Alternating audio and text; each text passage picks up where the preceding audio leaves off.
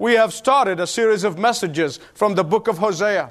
We are seeing the similarity between his day and ours. We saw, first of all, how God is trying to reveal his heart to the people of Israel by getting Hosea to go through this miserable experience of marrying a woman who turned out to be unfaithful to him. And the more he loves her, the more unfaithful she becomes. And God says to Hosea and to the people of Israel and to us today, this is your condition. The more I love you, the more I bless you, the more I give you, the more you get away from me. And what caused Israel to collapse right at the end of the time of the prophet Hosea are the very causes that are at work right now to destroy our society. I want you to look at them. There are 3 in number. 1, verses 1 to 6. It's a deliberate rejection of the knowledge of God. Secondly, a loss of direction by the ministers of God. Verses 7 to 10. Thirdly, a definite abandonment of passion for God. Verses 11 to 19. A deliberate rejection of the knowledge of God. Look at verse 6. Here's what God said. My people are destroyed for lack of knowledge. As a result of this rejection of the knowledge of God, society is characterized by deception and dishonesty and lying. A book that was written by 2 authors entitled The Day America Told the Truth. And the bottom line of that book is this, that 92% of Americans lie at least once a day. I pray to God that that's not true. But here are the symptoms: deception, dishonesty, and lack of integrity as part of the collapse of that society. Look at verse 2. You know, people today tell a lie without batting an eye. I am told by my friends who are in the legal profession that in the courts of law, many a times, people will stand up, witnesses will stand up and swear to God that they will tell the truth, the whole truth, and nothing but the truth. And as soon as they get to understand, they lie. There was a day when a man's word was his bond. Today, man's word means nothing. There was a day when marriage vows were meant for life. Today, only for convenience. There was a day when loyalty and commitment meant everything. Today, loyalty and commitment go down with the sun at the end of the day. And the reason for this collapse is because the knowledge of God was deliberately rejected. You know, when the Nazis rejected the knowledge of God, we ended up with barbarians who had PhDs. Education did not do them any good. When the knowledge of God is rejected in the church, sentimentality, superficiality, entertainment will take their place. When the knowledge of God is rejected in the home, children will fill that vacuum with drugs and alcohol. Oh yes, please don't misunderstand me. We have more knowledge today than any other time in history, but not the knowledge of God. In fact, more information has been generated in the last 3 decades than the previous 5,000 years put together. Oh yeah, we are up to our ears with knowledge, but not the most important knowledge of all, the knowledge of God. Somebody said that universities are full of knowledge. Freshmen bring little into it, and the graduating seniors take none of it away. And thus knowledge accumulating in the colleges and schools. You know, I often tell my children, I said, a college education never hurt anyone who's willing to learn something afterward. They say, why do you go to the expense? Well, good question. I really love the old-timer who said, you know, you don't have to listen to who's who to know what's what. And here's what God is saying to this generation. He's saying, people are perishing for lack of knowledge. My people are being destroyed. Secondly, the people are being destroyed because of the loss of direction on the part of God's ministers. Look at verses 7 all the way to 10. The priests, said Hosea, who are to lead the people in the knowledge of God, and in the knowledge of the Word of God, they've lost their way. They've lost directions. The clergy are lost. Jesus said of the clergy of His day in Matthew 15:14, they're like a blind leading the blind. Imagine when they get into a ditch. And that's what's happening in our society today. Look at verse 7 of Hosea 4 and see if it does not describe our day today. It says, the more clergy increase in number, the more they increase in wickedness. The more they increase in apostasy. The more they increase in their disbelief. The more they increase in their misleading of God's people. There are more clergy in this country per capita than any other nation on the face of the earth. As they grow in number, they grow in apostasy. They grow in their departure from the truth of the Word of God. And God said in verse 9, like people, like priests. Clergy who once thundered from their pulpits the gospel of Jesus Christ, today they whimper their doubt and their distrust of the gospel. Clergy who once upheld the truth of salvation now preach sentimentality. Clergy who once declared the Word of God, they now declare the Word of man. Clergy who once sought the acceptance of God above everything else in the world, today they will do anything for popularity in the world. Clergy who once called sin, sin, today they are calling it alternative lifestyle. Clergy who once declared that the absolute inseparability between the justice of God and the grace of God, today they are preaching cheap grace and saying God is not going to judge anybody. Clergy who once fed the flock upon the Word of God, the only thing they can and need to have, now they are preaching psychology and sociology. Clergy who once led people into the worship of God, today are entertaining them in the name of God. Clergy who once pointed to the holiness of God, to the righteousness of God, and to the majesty of God, they are now humanized God for the sake of relevance. Clergy who once spent hours poring over the Word of God, spending hours in their studies, they now spend their time on marketing strategies. And God is saying, if the priests who are supposed to lead by example are in such a mess, what do I expect from the people in the pews? No wonder Israel was heading for that disastrous judgment of the Assyrian exile, the horrors of which I would never be able to even talk about from this pulpit, of what happened to the apple of God's eye. But you see, God is patient, and He calls and He lets His prophets speak and call and call and call to repentance. And finally, when the day comes, God says, I did everything. In the New Testament, the Bible teaches that the fathers are the priests of their homes. And the priest's tasks are basically threefold. Number one is that they lead by example. Secondly, they are to teach in words. Thirdly, they are to intercede on behalf of those over whom they are serving. And my fellow fathers, I want to tell you, I know doing these things are not easy. They are hard. But it is our job to instruct and to teach and to counsel our children.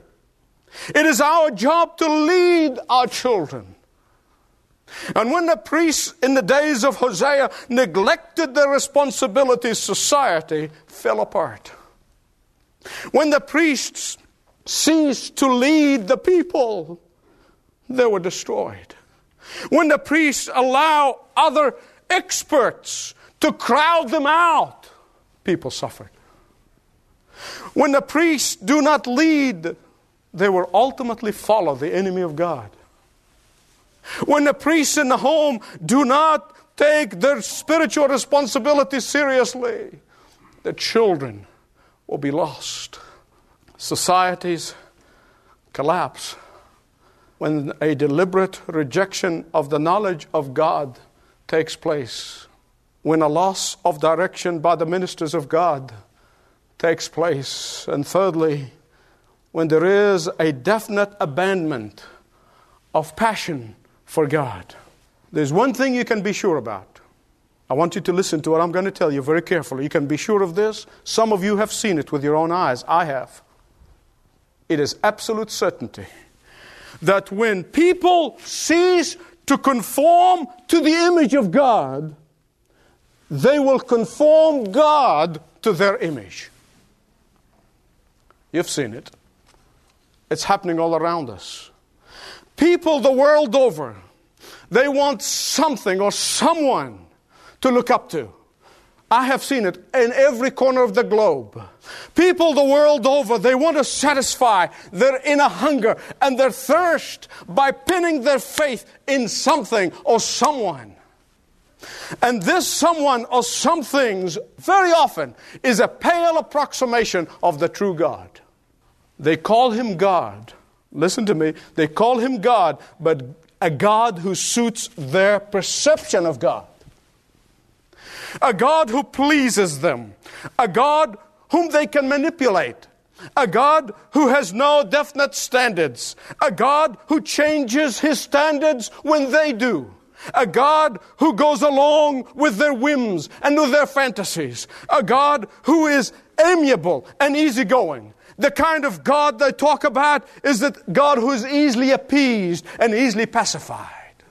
No wonder the prevailing philosophy today is that you have your God, I have my God.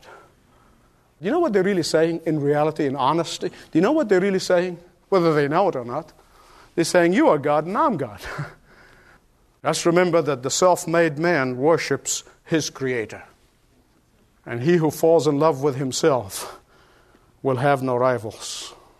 Contrast this with Martin Luther, the great reformer, who in the midst of his war against the Pope and against all the corrupt church leaders, he said the following words. He said, I'm more afraid of my own heart than the Pope and the cardinals.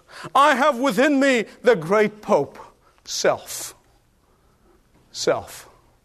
But the problem is we wink at self-invasion of our lives. We rationalize it, of course. Nothing can make you lose your passion for God and for the kingdom of God like the God of self. Nothing can lead you to idolatry and cool your passion for the gospel like the God of self. Nothing can take away your passion and your love for the lost than self-preoccupation. Look at verse 15.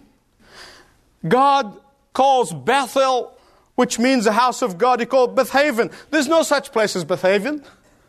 He said, what is Hosea talking? What's God talking about? Bethaven means the house of vanity. Why? Why does God call Bethel the house of God? He calls it the house of vanity. I want to tell you why. Listen carefully. Because self-worship can take place in a beautiful church building. Self-worship can take place while you're going to church. Self-worship doesn't mind going through the religious pomp and ceremony, not at all. Self-worship can keep the outward symbols of Christianity. Self-worship can still use all the Christian lingos. Self-worship, can read the Bible. You see, the people of Israel on Hosea's day, they didn't just turn their back on God and said, we want nothing to do with Yahweh. No. They were too polite for that. They're too polite for that.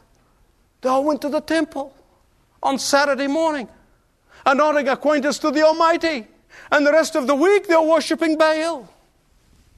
And might as well on that temple would have written the words, Ichabod, the glory of God has departed. See, when people think of idolatry and read about idolatry in the Bible, they think of Buddhism and Hinduism and all these people who are worshiping state. No. It has nothing to do with that. Idolatry was a word that God was speaking to His people Israel. He was not speaking it to the Canaanites and the pagans. He was speaking it to Israel. Idolatry is something that is in the heart of the believer. You must understand that idolatry is preeminently religious. It really is. The word idol literally means something carved or a carved representation of something else. And idolatry is the worship of any representation of God. Do you know when Israel came out of Egypt? When Moses went up to the mountain and he got delayed and they all panicked and they couldn't wait for him and they didn't know what to do. Finally, they went to Aaron and said, Aaron, here's our gold. We're going to melt it together. Make a bull so we can worship. Do you think they really want to worship a bull? They really want to worship an animal? No. They said, God is a God of power. He's the one who brought us out of Egypt. That is a mighty, strong God. And what is a mighty and strong in our minds? Is a bull. So they made an image of bull and said, this is Yahweh. Let's bow to him. It's a misrepresentation of who God is.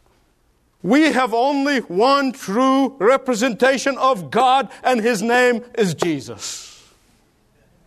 Imagining God from any other human perspective is idolatry. Those who are running around referring to God as Mother God are idolaters, because this is a human projection of God.